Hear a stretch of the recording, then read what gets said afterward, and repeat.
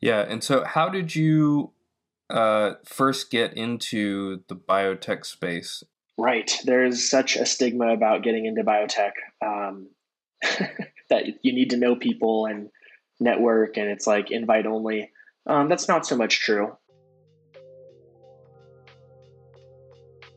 Hey folks, thank you for tuning into the Grad School Sucks podcast, the show for grad students who want to survive grad school and thrive in their career afterwards. I'm your host, Matt Carlson, and today I'm talking with my new colleague, Chase Baker. But before I introduce Chase, I want to give a quick plug to the free grad school sticker giveaway that I'm currently hosting to celebrate hitting 14K on Instagram. If you like to laugh and you like stickers, then sign up today to enter to win 14 unique grad school themed stickers. And if you're willing to answer a few extra questions after you enter the giveaway, I will personally mail you 3 grad school stickers guaranteed. See the link in the description of this podcast episode to enter the giveaway today. But now, back to today's interviewee, Chase Baker. Chase is an industry scientist working in biotech and finishing up his master's in molecular biology. He joins the podcast to talk about life in the biotech space, both startup and corporate, what it's like to work in industry while also being in grad school, and how grad students can prepare themselves to break into the seemingly elusive biotech world. This episode is perfect for those looking to work in biotechnology companies after graduation. And I'm so excited to be able to share this episode with you today. Be sure to stick around to the very end to hear Chase's responses to the bonus questions. And without further ado, let's get to the interview. All right, cool. Chase, sorry for the interruption. Would you once again just introduce yourself so that we can know who you are professionally? Sure. So my name is Chase Baker, and I am a scientist for a startup company. I am a process development associate for a Fortune 500 biotechnology company. I have a master's degree from Cal State University Northridge, and just enjoy and love and have indulged into the sciences since a very young age. That's awesome. So let's start there. What got you into science and what led you to go to grad school? So it's a great question. So both my parents are both in the medical field. My dad's a PA and my mother's an RN. I spent a ton of time in hospitals with them as kids. And for the longest time, I was pre-med forever, right? And as an undergrad, made a great relationship with a neuroscientist professor at Cal State Channel Islands named Dr. Harris. And he invited me to be a part of his laboratory. And once I realized that there was other options besides going to medical school, I realized, oh my gosh, So I was still pre-med, but I was a part of this research lab thinking, oh, maybe this will help me get into med school. But I really enjoyed the laboratory life of coming in and being independent and presenting research, doing research, and having the freedom to really explore something you really like to do. It's really, you really enjoy, that time you have in the laboratory when it's research based. Yeah, absolutely. Did you have any early experiences in the lab that were, I don't know, maybe you found a breakthrough or you finally got a statistical finding? I don't know, what exactly you were doing in the lab, but anything that stuck out to you? So with this first laboratory I was in, we worked with a model organism named C. elegans, fully sequenced genome. We can play with its neurons, and it's translucent animal, so we can see through it while it's living. You don't need to kill it. That was a really nice model to work with. And my paper was specifically on mood disorders relating to humans. So we would use a neuron and see how a drug called lithium, used to treat bipolar disorder, other mood disorders, was changing the behavior that this worm would display during a behavior assay. And for me to find this discovery of how lithium was interacting with a neuron or a group of neurons and how that relates to humans was really what sparked my interest of realizing that I want to go to grad school and that I wanted to keep pursuing my life in research. Yeah, that's awesome. How did you end up deciding where you wanted to go for your graduate program? That's a good question. For me, it was really important that I was a part of a lab. I had a great mentor, Dr. Gareth Harris at Channel Islands, who was a a Stanford graduate. No, Harvard graduate. And he really coached everyone in the lab on picking the right PI and making sure it's, a program where you're going to graduate on time and not be there forever, because that can happen. So I specifically chose a lab and a school with a lab I wanted to be a part of. And that led me to my master's degree, because I found a lab that studied neuroimmunology. And the immune system and the nervous system is something I've always had a lot more passion for, studying biology. And so I had an interview with this PI, Dr. Banner, and we came up with a project idea. And I said, yep, that's exactly where I want to end up. And that ended up being in Northridge, California. So it wasn't so much like loyalty to a school, like, oh, I want to be, a USC or UCLA guy. It was more important that I was researching what I had interest in. Yeah, absolutely. That's awesome. And so for my own context and for the listeners as well, and I guess just to give you context, half of the listeners you could generally describe as being in the physical sciences, and then the other half you could describe as being in the humanities or social sciences. What is the overlap between neurology and immunology? That's not something I've thought of before. Yeah. So when I say neuroimmunology, I feel like this is like a very pioneering word that's still being accepted in the field of sciences, because you're describing a connection between two things that are not well studied or documented. So every time you reach out into a direction with an experiment or study of how the nervous system and immune system are interacting, a lot of it is you'll see conflicting or hypothetical results that need to be studied further. So there's a lot of room for exploration here, and there's not a lot of background science you can pull, which definitely could make it a very difficult field to study, but also at the same time, there's a lot to discover. Yeah. Very cool. So how long ago was it when you started your graduate program? This was in 2020, fall of 2020. And have you started, is it a master's or a PhD level program? This was a specific only master's program. They don't offer PhDs at any Cal State universities I know of. Okay. Very cool. Okay. And I did apply to PhD programs at the time coming out of an undergrad, but choosing a master's was also a specific choice for me, because I wanted that freedom and options of like, okay, this is a shorter program. I still want to make sure that this is what I want to do with my life and my career. And that's exactly what, this master's degree did for me. Yeah. Yeah. No, that totally makes sense. What are you working on your master's thesis right now? Yes. So my thesis is in the works right now. Can you share any about what you're looking into for that? Yeah, absolutely. So I chose a project working with my model organism, which is a mouse, total workhorse of the field of biology. And I was studying the relationship between the blood-brain barrier and a mouse that's fed a high-fat diet that is basically pre-diabetic at the time where I'm studying the brain of this mouse. And so I had 4 cohorts of mice, and I didn't realize, how long it would take at the beginning, or the troubles of working with mice and getting bit. So it was quite a change coming from a lab where we worked with microscopic worms.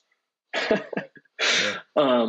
But so in my research, we basically found and discovered 2 proteins of interest, interleukin 6 and interleukin 23, that I think are responsible for the damage done to the tight junctions and gap junctions at the blood-brain barrier that could potentially make it more leaky, as you would read in some papers, where things could pass into the blood-brain barrier that could cause permanent damage to the brain. We measure this with cognition of the mouse declining in the high-fat groups, pre-diabetic groups. And so that was the basis of my research project. Yeah, that's very cool. What, how clearly or how directly does this relate to possible implications for humans?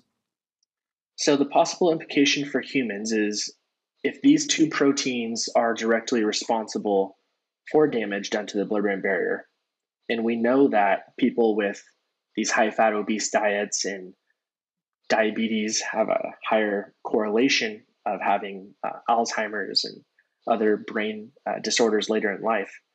Modern research shows that this damage is actually happening a lot younger, and possibly due to this damage at the blood-brain barrier. If these could possibly be targets, this could eventually impact a drug target study, since it's a needle in a haystack with how many immune proteins are interacting with the nervous system at this level. I feel like the more needles we pull out of that haystack, the better chances there are of there being a human implications. Yeah, that's very cool. So I feel like the next question is, what do you want to do after your master's program? But like we talked a little bit before off mic, you're already doing quite a bit of other things besides a master's program. How would you say your time is divided right now? So time management is definitely something you will get really good at as a graduate student, since a lot of grad programs will make you teach or do something like that along the lines of being a student. That's exactly what I started doing as a grad student. My first semester, I started teaching and tutoring, and so you learn how to balance this time.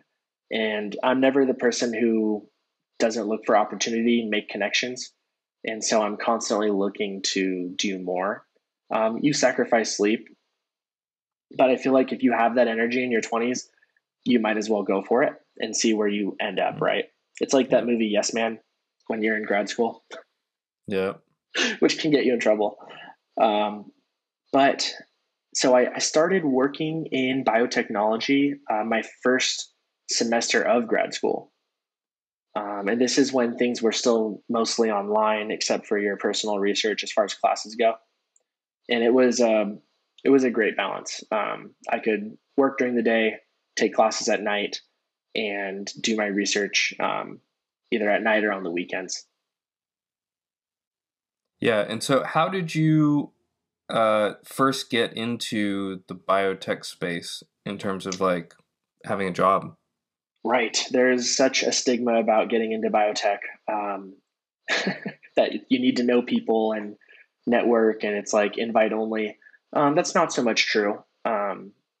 So my first job at Amgen was in this place called the pilot plant, and we're in between like phase 3 and development of putting a new product onto the market. And so I was in downstream protein purification, and this is like massive scale purification. So it was really interesting about learning, in undergrad, you might get a tiny little glimpse of purification in the lab on a very small scale with chromatography or something.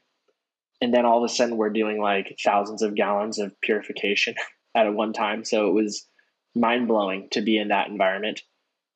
And then see the readouts on things. It would go straight from a cell culture in one building and be piped into our building and being purified, whether it's the antibodies or a virus or something like that. And then all of that would end up in just a couple tiny little 1-gallon jugs of some sort of, drug or potential drug. So that was really fascinating to be doing that while I was starting grad school. And since grad school was COVID still and things were online, it was easy to balance that work grad school life thing. I think plenty of people work while they go through grad school. And it's just something that you have to consider if you're willing to lose a little sleep and work a little harder. Yeah. Yeah. So you balanced the Amgen job while being a master's student, right? I did, yeah. Looks like it's been 2.5 years, is that right? Yes. What would you say are the main challenges with it was a full-time job, right? Yes. How would you what should people know about having like a full-time job when they're also a graduate student? So they'll need to understand that you will definitely take a little longer to graduate, and it may just because they don't offer a course that you need during a time that you're working.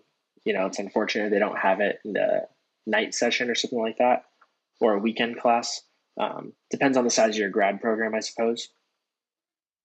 So that's one thing you'll have to understand, and the other thing you'll have to understand is you definitely want to choose a PI if you know you're going to be working who's okay with you working. And luckily, I had that relationship with my principal investigator going into grad school who was okay with me working. She said she's had a few students who's done it in the past and they did fine.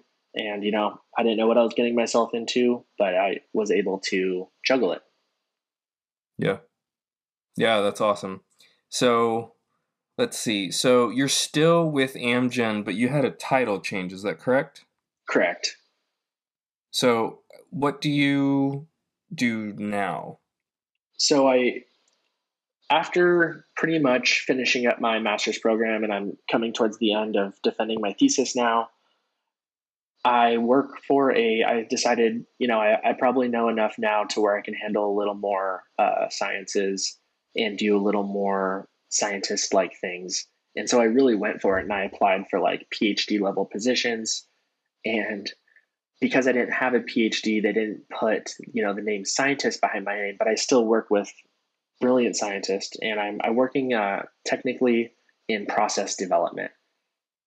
So process development is, you would hear that and what would you think, just hearing process development, you will run any experiments from conjugations to ELISA to growing cell cultures in a hood. We're a very diverse lab and we support all of the Amgen sites globally. There's also startups within Amgen that I'm a part of, such as biosimilars. And biosimilars are just like, let's say, an antibody that mimics an antibody you may have, or just you don't produce enough of them in a response to, let's say, a type of cancer. And these injections can go, $7,000 or $8,000 for a vial, and that's just a little piece of like what I do now is work with these products and ship these products out, inventory these products, as well as experiment on these products. Yeah, very cool. And so you mentioned earlier that you've also been spending some time working for a startup. Is that correct? Correct. Yeah. So my last year of grad school work, I was in the vivarium. Vivarium is where typically you have all of your lab animals. For anyone who doesn't know, in a facility, so it's like a animal lab. And so I'm in there and I'm working on my mice, and all the time you see, you know, professors and grad students, undergrads coming in, doing their experiments, leaving. And our facility specifically will rent out spaces for other schools. So USC and UCLA also will sometimes use our facilities, or a startup, to have a small experiment going. So someone came by while I was doing my work who was part of this startup company, and we just started talking and really hit it off.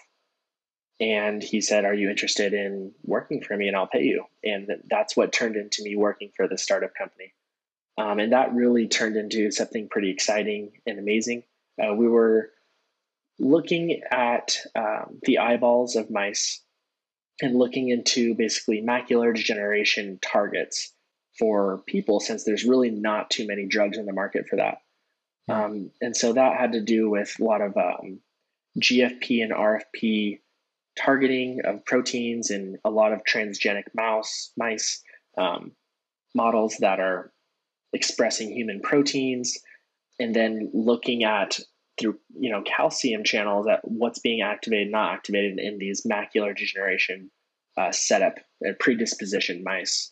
And that was a very exciting to be a part of that, where you're working with postdocs, scientists, PhD students on this project, very small project. So a startup is nice because everyone knows everyone. there's not as much job security. You kind of report your own hours, since it's not like there's not always a 9 to 5 amount of work. But for anyone considering going startup or like a large company, there's definitely differences to be talked about. Yeah, let's just jump into that. What would you say the differences are between something like Amgen and this startup? So let's go with Amgen first. So, the big things are you're much more replaceable for the large company, and that's, anywhere. You won't have as much of a relationship like with your managers or with the owners of the company if you ever see them. And then the good things about the large company is the benefits and the stock options. The guaranteed work is always there for you. You can move around and network much better at a large company. And if you just enjoy, you want a 9 to 5 and you enjoy lab work and it's straightforward, that's a great option. And then a startup, you're pioneering processes. You're working with a small group. Everyone knows everyone. You obviously are going to see the owner a lot, work with the owner, be in communication.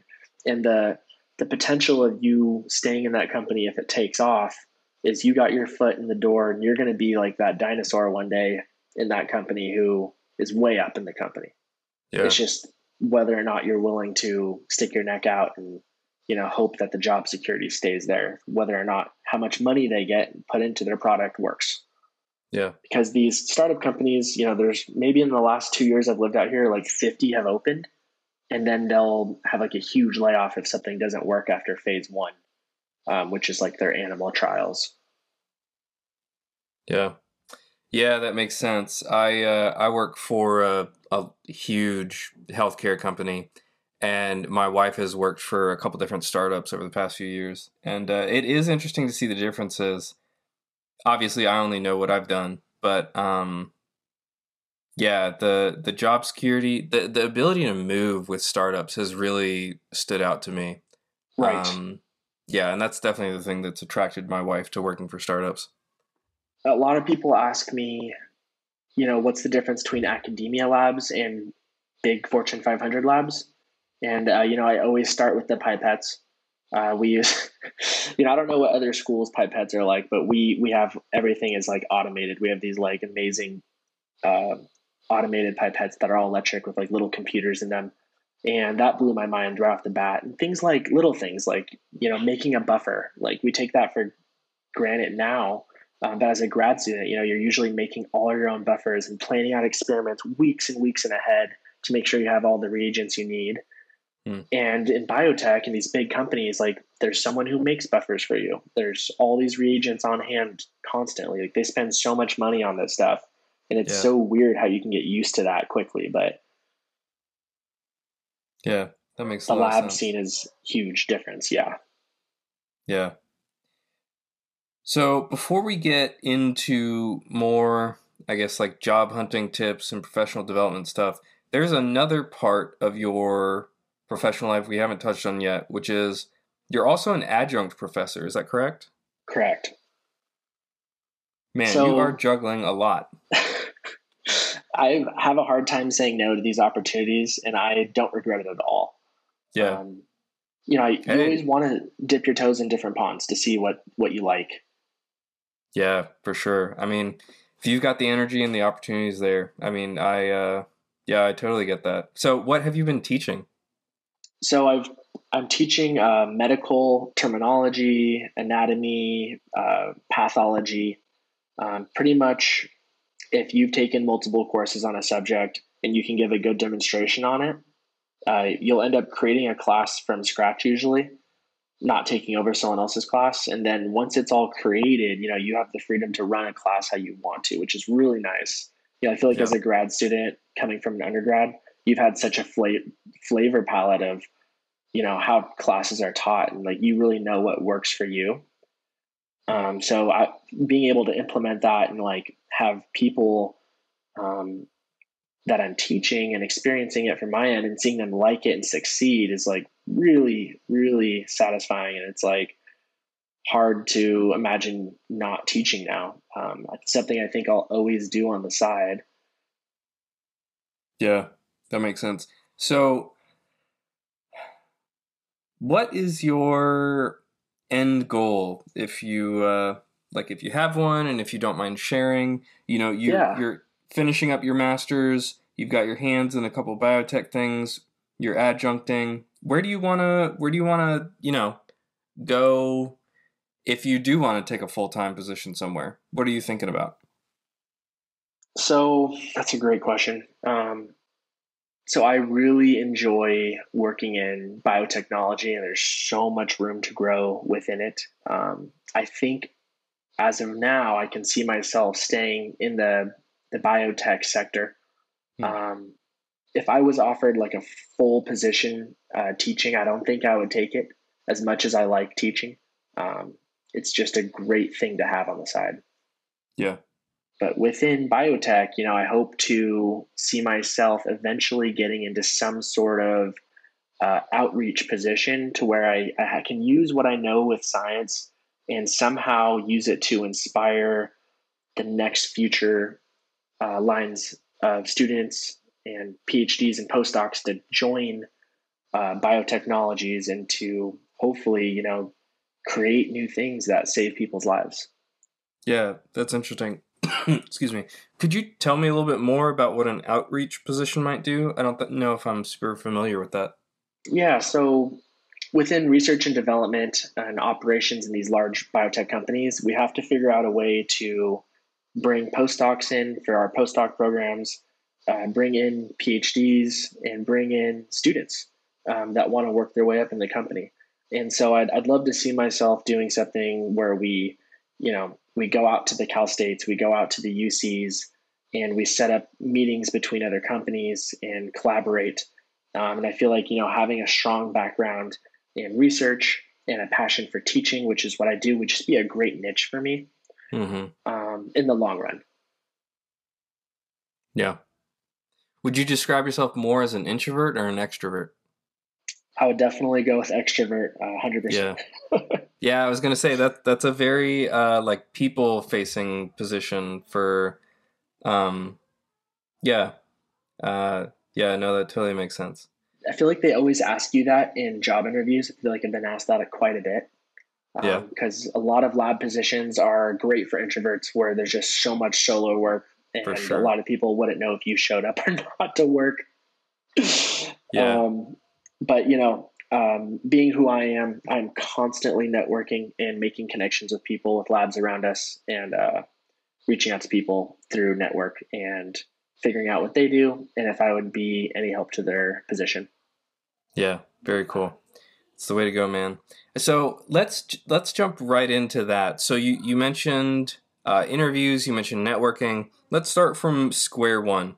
So for the folks who are thinking about a career in biotech, let's say they're current grad students, maybe they're working on their thesis or their dissertation.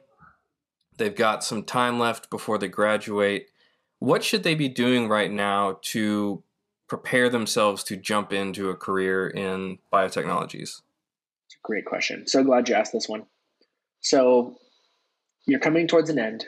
You want to check out biotech. Just explore it. Spend a year there, see how it goes. There's a ton of contract positions that are like 6 months to a year, and they're much easier to get hired into those positions because not as much of a risk to the biotech company to not hire you on as a full-time employee. You'll still get benefits and good pay, and it could easily turn into a career. They will hire you after your contract is over if you offer the company something. But you want to ask yourself, what do you have to offer the company, and what does the company have to offer you? Is there room for you to grow your resume? Are you going to learn cell culture? Are you going to learn these types of assays? So it's a two-way road is how you should look at it. And what you want to begin to do is look at contract companies around areas you live or where you could see yourself living and start reaching out. I know there's like Aerotech and Actilent and Thermo Fisher that are big contractors that will put together everything for you and then send it out to the company and set you up with an interview. You can also just go to these companies' websites. Startups are easier to get the interviews. The big companies, you'll want to go to their careers websites, sign up for their career email list, and start looking at what positions are open. there's always a chance that you'll get an interview there too. But with the contract, you can at least start that before you graduate and get the ball rolling so that in those last couple of weeks, you can have a couple interviews lined up within different biotech companies and actually have options of like salary, exactly what you'll be doing, wet lab versus dry lab. Are you better with data? Do you want to work with animals? That type of a thing. And what these companies are looking for is they're not expecting you to retain all of your information from all of your courses as an undergrad, as a grad student. As a PhD and postdoc, that's different. But if you have a master's degree and bachelor's degree and you want to go straight into biotech, it's a great way to grow your skill set. It's like being in academia. You're still going to be learning and being coached, but they want you to kind of forget everything you knew, and they're going to teach you how to do it their way with their procedures. So there's no high expectations of, you forgot how to do stoichiometry. What's the, elemental symbol and how many electrons does it have? So that's something you cannot stress too hard about. And it's, like I said, it's a 9 to 5. You know what you're supposed to do every day, and you don't have homework when you go home. Yeah. Yeah, that makes a lot of sense. So let's say folks are nearing the end of their degree. Maybe they've had a contract position, maybe not. They've gotten an interview. So I know what academic interviews are like, and I know what data analyst interviews are like. But how do biotech interviews stand out from maybe some other interview in your experience? So with a biotech interview, you're probably going to be interviewed by the whole team that you're going to be working with. And this could last 3 to 4 hours. They're going to make sure that you're a right fit for this exact position you're being hired for. So you're going to be asked a ton of questions about, you're going to get the generic questions, then you're going to get detailed questions. For the PhD level positions, like I recently interviewed for, you're going to get asked questions specifically about your research, your data, and why you did certain experiments versus others, But as a more bachelor's level, you're going to be asked questions that are going to show them you're ambitious, that you're headstrong, and that you have your head on your shoulders, and that you are a go-getter. That's what they're going to look for at the entry level. Confidence. They're not going to expect you to know a ton. For the people going in with PhD and postdocs, those questions will look more like, let me see what you've published. We're going to go through it, know everything about it, and then try to stump you. But just because you think the interview went bad, that's not, doesn't mean you're not going to get a second follow-up interview. And there will be, no matter what, a second follow-up interview with just your managers. Kind of the same thing, maybe a couple new questions, just to make sure it's a good fit for you. And then they're pretty quick. This will probably all happen within a month. Yeah. Yeah, very cool. So let's say folks get through an interview, they get maybe an offer or two. What would you say are like average salary ranges in biotech for, let's say, a bachelor's degree holder, a master's degree holder, and a PhD degree holder? So at the bachelor's level, you could expect to make anywhere between $28 to $34 an hour starting. And then at the master's level, 40 to 50 an hour starting. And then let's say you are a postdoc at a biotech company, I think mine specifically pays around 85 to 90,000 with bonuses as a postdoc salary, if you're a part of the postdoc program. And then at the PhD level, it's like pretty much guaranteed 6 figures in biotech starting. Very cool. Very cool. Any other tidbits of information about working in biotech that you want to share before I jump to some other questions? Yeah. So advice I would give to anyone who's going to start interviewing within biotech, don't get too excited with your very first interview where they say, they like you, we're going to offer you a position.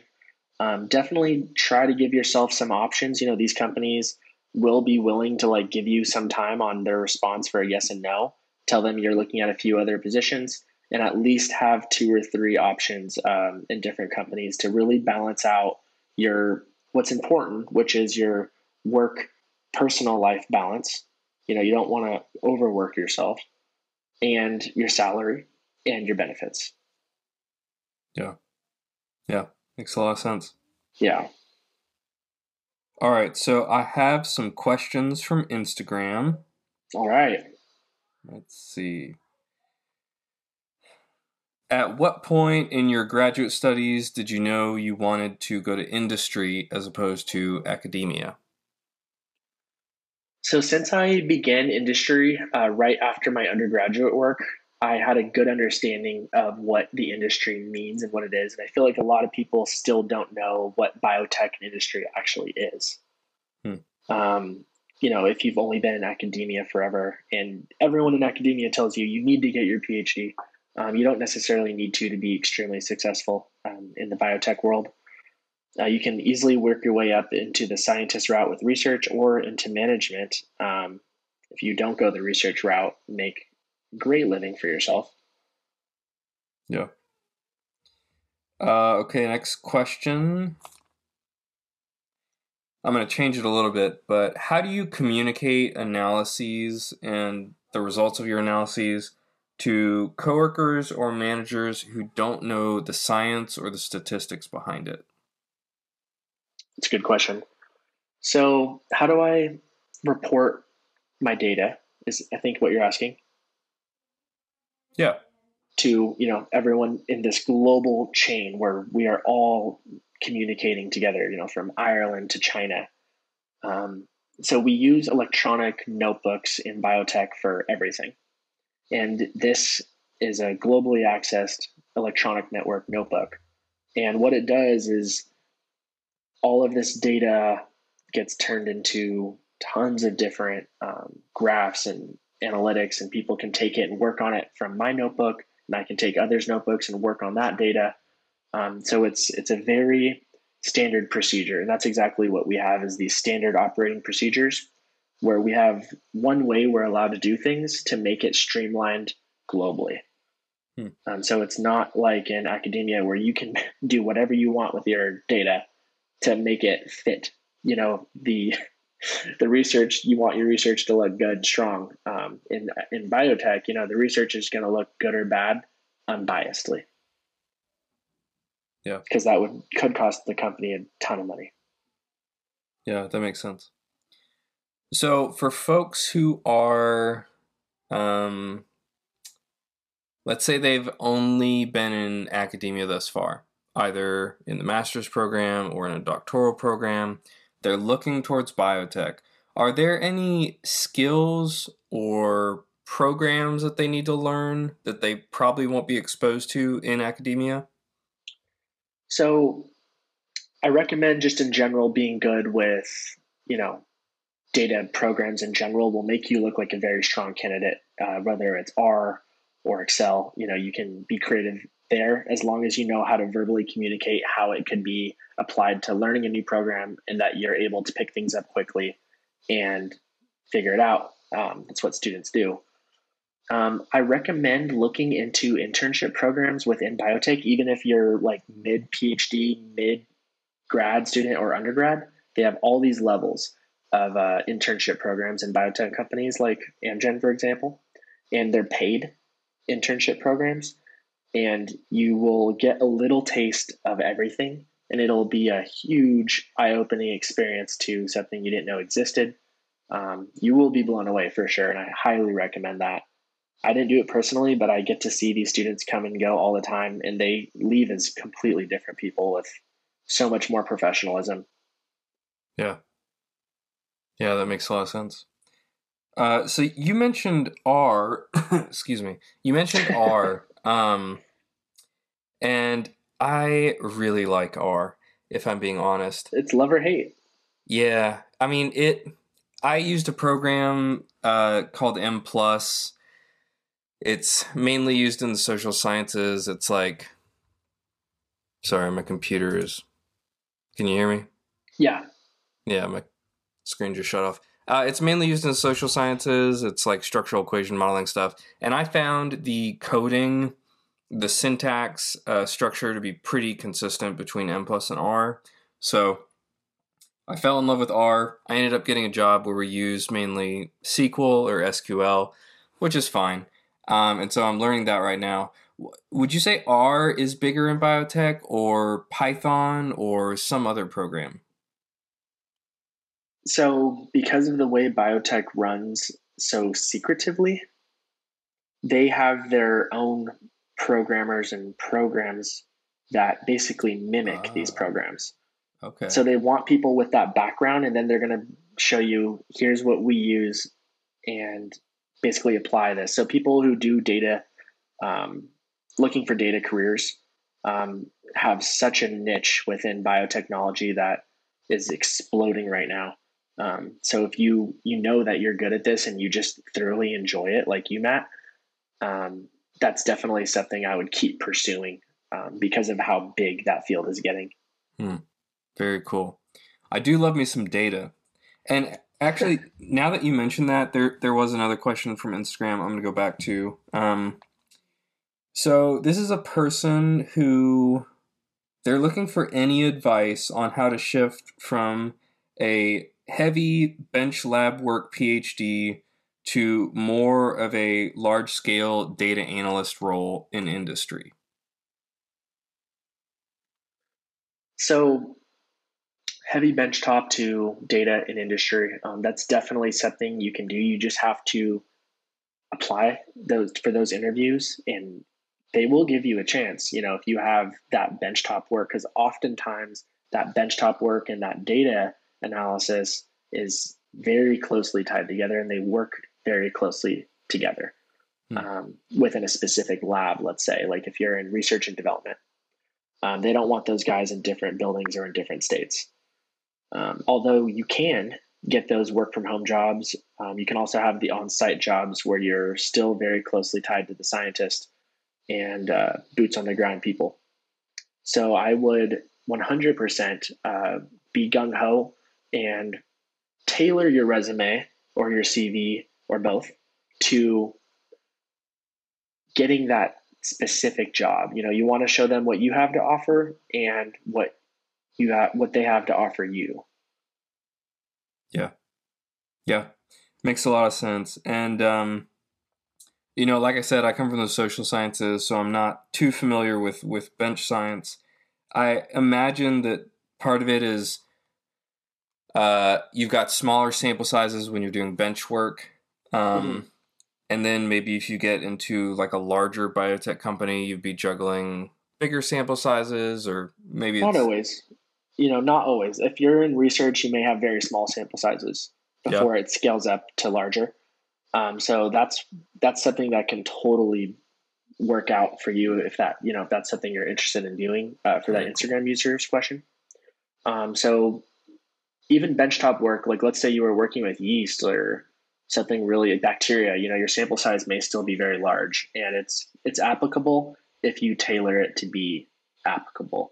There's Yeah, nothing wrong with putting yourself on a pedestal and really boasting your capabilities, because they're not going to expect you to be um, the next discoverer of something in these companies. They're going to treat you fairly and treat you like a human, is what I've experienced.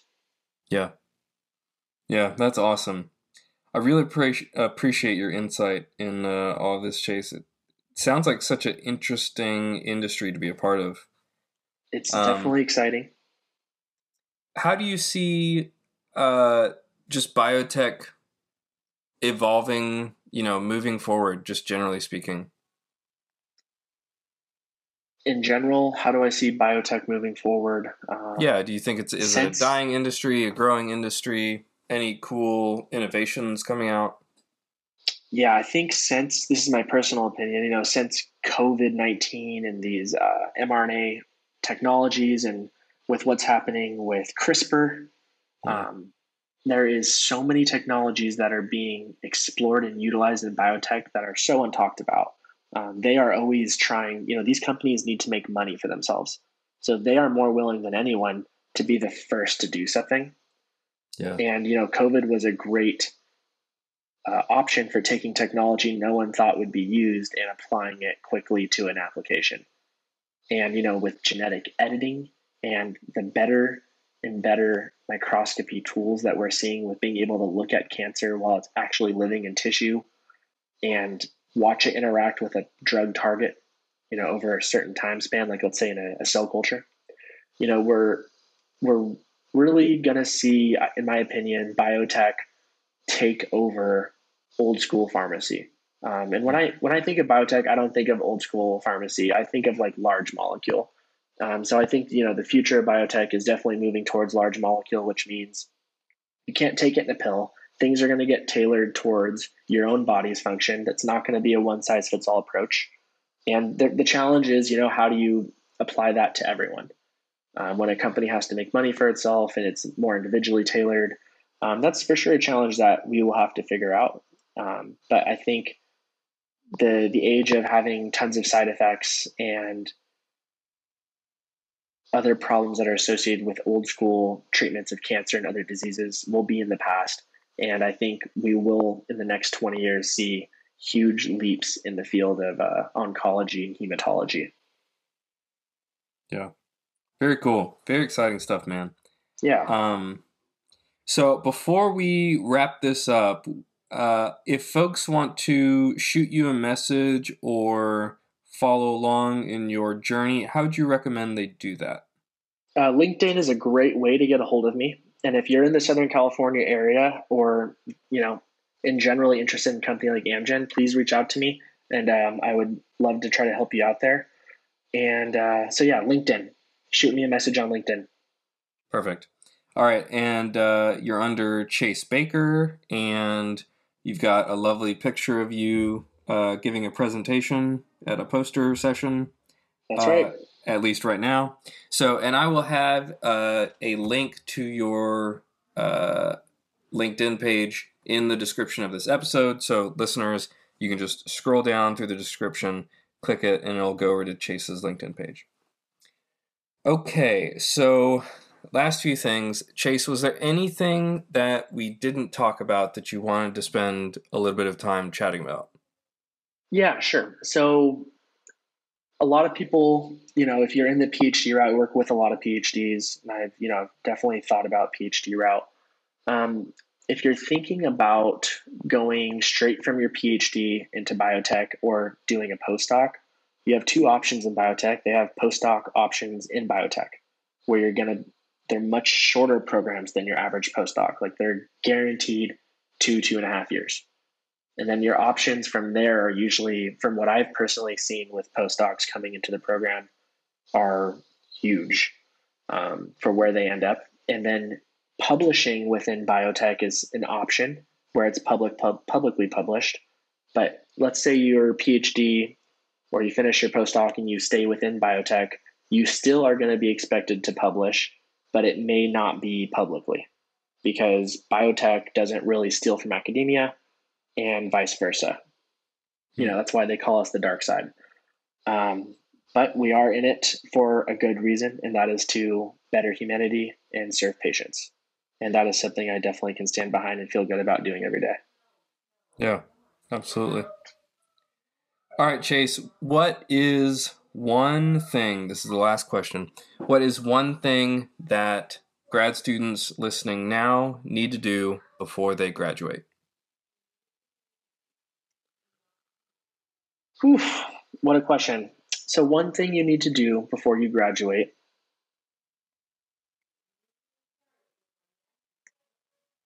actually have to think about this one, Matt. So one thing you have to do before you actually walk on that stage and celebrate your graduation is definitely going to have to be to is this like a PG-13 audience? Yeah, no, I mean, for sure it is. Yeah. For me, it was going to have to be to crack a beer in my lab when I was finished up with all of my hands-on research and drink a beer from your lab.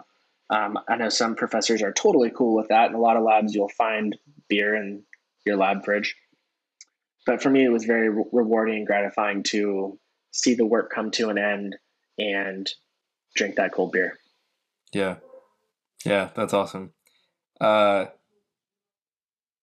was one lab that I worked in.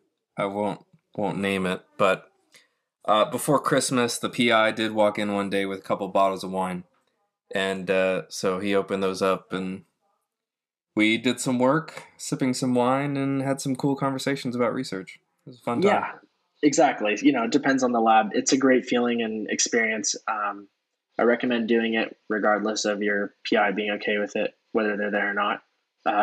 Quick story: I used to share a room with a yeast lab, and these students and professor who worked in this yeast lab, they would drink beer normally, but they would also eat the yeast, or sorry, the agar that the yeast were growing on. I think they would eat the yeast growing on it too. But they, I guess the similarity of yeast in the beer to them was just this great science that they were indulging in. I always thought that was hilarious. That's funny. Yeah. That's great.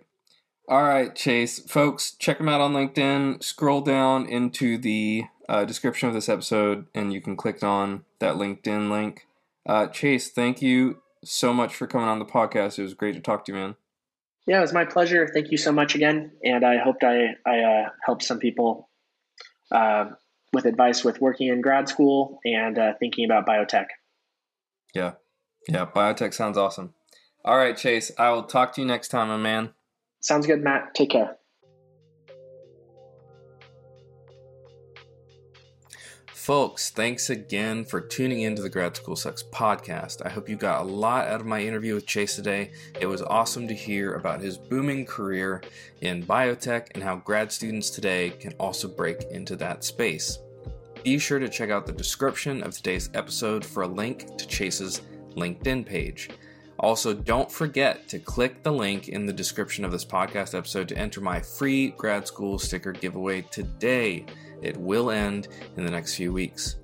If you did end up enjoying today's podcast, please consider leaving a rating or review on Apple Podcasts and Spotify. It really does mean a lot to me as a content creator when folks leave ratings and written reviews for the podcast. As always, I'm your host, Matt Carlson, and I look forward to bringing you another great episode next week. As promised, here are Chase's responses to the bonus questions. See y'all next time.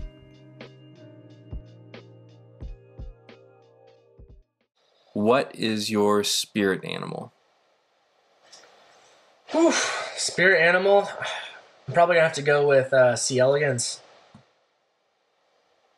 What is that? I'm going to go with C. elegans. So Caner habditis elegans is definitely going to be my spirit animal. It's a microscopic nematode. Okay, and what makes it your spirit animal? So C. elegans is my spirit animal because I developed a close relationship working with this animal for so long in the lab. And it's like, how can you appreciate a microscopic worm, but they actually have so much to offer? And it's like, I like the theme of things that go so easily unnoticed can have so much to offer. Very cool. All right. So maybe related, but question number 2 is, what would you say your real life superpower is? My real life superpower is definitely going to have to be persistence. If that is a superpower. Yeah. That is definitely what has launched me to where I am today and keeps pushing me into great places. Very cool. Very cool. All right, last question. If you could have the ability to teleport anywhere in the world whenever you wanted, but it had to be the same place every time, and then you could teleport back when you were done or wanted to go home, what would that place be? That's a special place in my heart. It's a place called Whidbey Island, a little town called Green Bank.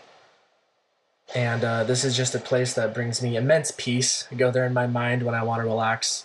And it's just a great little rocky beach on the water. That's awesome. Awesome.